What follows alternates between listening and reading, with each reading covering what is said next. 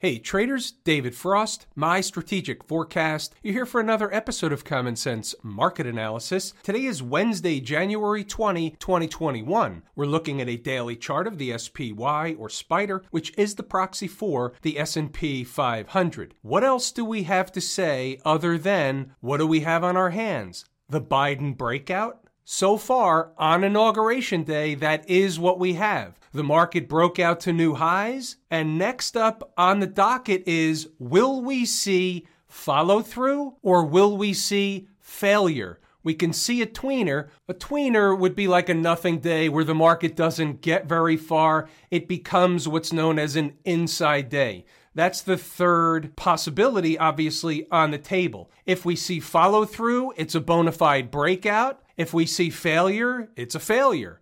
We'll have to wait and see, but today we have new highs on our hands. Now, I'm not saying this is or isn't the case, but it will be interesting to see if Inauguration Day actually marks a top in the market. I don't know that it will. I don't know that it won't, but it's an interesting time period. It's an interesting date. It's an interesting symbolism. We'll find out in short order whether that has a chance to happen or not. Is there anything jumping off the page on the daily chart? Well, obviously, the trend is your friend until she dumps you. We're at new highs. The energy from the longer-term trend on all time frames, all charts, is up. That's the pull. The pull will continue. The trend will continue until such time as the market puts in a sign and or signal of a trend change. It will begin from an intraday perspective. It will morph onto the daily chart and so on until such time as that happens, where the character of the market will change. It will likely be caused by an event. We may be able to point back at something and say, yeah, there was the event that caused the turn. Until such time as that happens, the trend remains up, it remains intact, and it remains relentless. Is there anything else material that happened today that we can draw some information from, other than an end-of-the-day sell-off just by a little bit into the closing bell? Not much. It was a trend day up. It was a gap and go. That was it. How about inside the numbers? As a result of the gap and go type of scenario that we had today, there really wasn't a lot going on inside the numbers. We'll get back to stocks on the move and we'll pick apart a few charts. But in terms of the commentary, we're going to run through the notes. I'm going to let you, at your own pace, pause the video, read the notes, and double check the work back on the charts. But the reality is, it was a gap and go. It was a trend day. That's not necessarily a trader's best friend. So we have to take whatever the market gives us on each and every given day. And today the market gave us one of these days where it's not a trader's paradise. And that is what it is. So you see the pre-market commentary. They were hanging around the big fat round number early in the morning, 3,800. They were above it, but not that far away. That became a thing of the past real fast. So you can see in the early thoughts, the only thing we had to hang our hat on were the old highs. The old high in the March ES contract, 38.2450, and the SPY 381.49.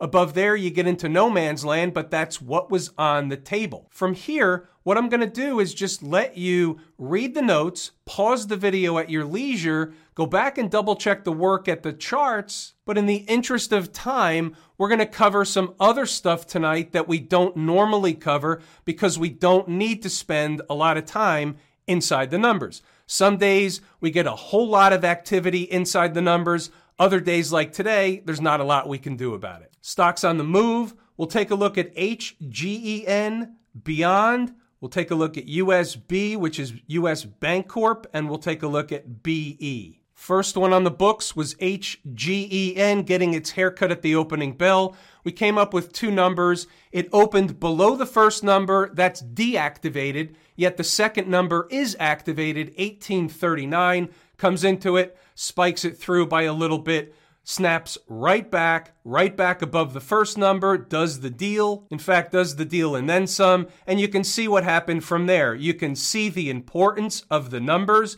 goes back and forth in between both numbers until it gets back above the first, and then basically runs sideways the rest of the day. No great shakes, but it did produce a good trade. Just so you understand, because it's a low price stock, so you have to understand the magnitude. The high in this candle, the second 15-minute candle of the day, is $19.16. The entry was $18.39. In case you don't have a calculator handy, it's 77 cents or over 4% in minutes. How about Beyond Meat? This one doesn't count. It did it into the end of the day. Getting a haircut at the open, it came down, but it never reached the number that was on the board bright and early. It proceeded to bounce and come into it later. You can see it was in fact support, but nobody's taking that trade into the closing bell. U.S. Bancorp, haircut at the open, 46.27, came into that number, tried to recover from that number. You can see once below that number became resistance, went down toward the second number, and it took too long to get to the second number. No relative strength against the market today for U.S. Bancorp. It just was classified as a dud. How about BE, Bloom Energy? This one's classified as a heartbreaker. We see these from time to time. It happens. This is the deal. The low in the first candle of the day was 37.69 against 37.67 put on the board bright and early. They ran all the way up to fill the gap. The high in this candle was 39.98. And that, of course, is plus shipping and handling. It's a rocket ride, but 2 cents in front of the number. When they come back later into the number, it's a no trade. It's off the table. It was off the table the minute it pulled up short and traded away. What's going on over in Camp IWM? Well, here's what we've got. We've got one of those doji candles. Can it mean a trend change? It might. It can. Sometimes it does. There are other signs and signal of a trend change, and there's also accompanying data that we like to see along with certain signals and signs of a trend change. So we're not 100% sure whether that's meaningful or not. All those other signs and all the other data involved is found in the course at Lazy E Mini Trader. But here's the thing with this one. Yes, it could be a potential signal. Yes, a trader could short against the high. It's not that far away. If you had to lose, you're going to lose small and fast. But here's what we don't have. We don't have blow-off volume. We have a trend that's up. What's the more dominant thing?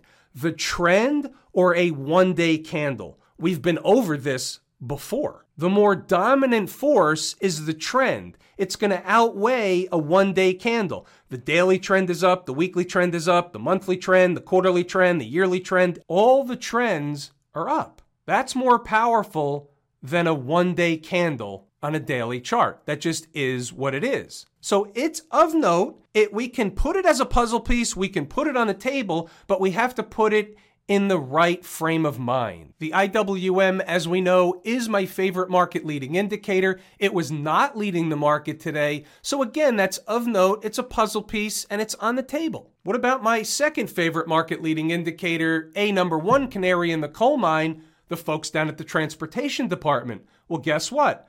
Up pretty strong today. 225 points, almost 2%, basically knocking on the door from the high from the other day. The trend is your friend until she dumps you. There's nothing wrong with this particular chart. Therefore, you move it along. How about the Qs? The Biden breakout. Up 2.5% over $7.50 on the Qs. Very strong market. A lot of it had to do with Netflix. Netflix was screaming higher after earnings, but yet, what difference does it make? Price is the absolute arbiter, and the Qs are once again at new highs. They're in no man's land. You just move it along. What about the XLF? That was down today. That's interesting. Not all that much, 16 cents, 0.5%. Again, you have to put in perspective where they are, but again, are they going to close below the former high for the third week in a row after reaching the general area? Maybe. Doesn't necessarily tell us anything just yet,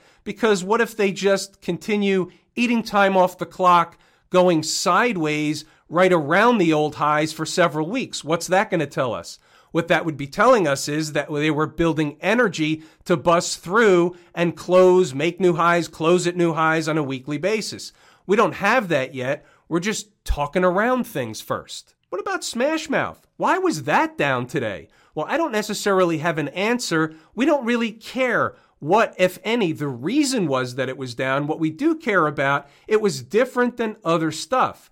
Now, we know that Smashmouth or the SMH or the Philadelphia Semiconductor Index is a leading indicator of the tech space. The tech space was up strong today. The SMH was down 0.5% today or a touch more. It's interesting, becomes a puzzle piece. It's a small one. It's on the table. Everything that happens that turns out to be something material starts somewhere, and it generally starts unnoticeable to the naked eye. What about gold? Here's a weekly chart of gold. We'll use GLD. Now, we talked previously about the 170, and then we put up on the board the 165.34.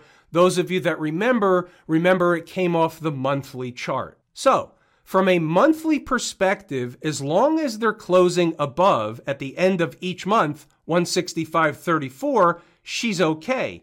Any close below 165.34 at the end of a month, and there's lower prices at hand. Gold and silver and other metals, they're volatile. They're influenced by a lot of different things. They move in the middle of the night. If you're an owner for the long term of gold, you have to stomach some downturns. You have to stomach some periods of time where it's not going to be the favored nation. From a longer term perspective, this chart is in an uptrend. Now, what happens if they give up the 50-period moving average and they give up this pivot low, which is important from the 4th of December? The low is 166.03, and if they close a week, this is a Friday close, below that number, there's trouble in paradise, and we're going to have to bust out some lower numbers. From a longer-term perspective, that is our line in the sand. What about silver? Is there anything different on silver? And the answer is not really. The chart looks different, but it isn't an uptrend. It isn't a long-term uptrend. But this is something that you have to realize. What happens if silver and gold take a downturn? Well, here's that same pivot, and that low here is $20.60. If you lose that low, you're probably going to lose the 50-period moving average, and you're probably going to run a test of this breakup candle low at 1823. Well, guess what? What's below that? Isn't that essentially a former breakout area?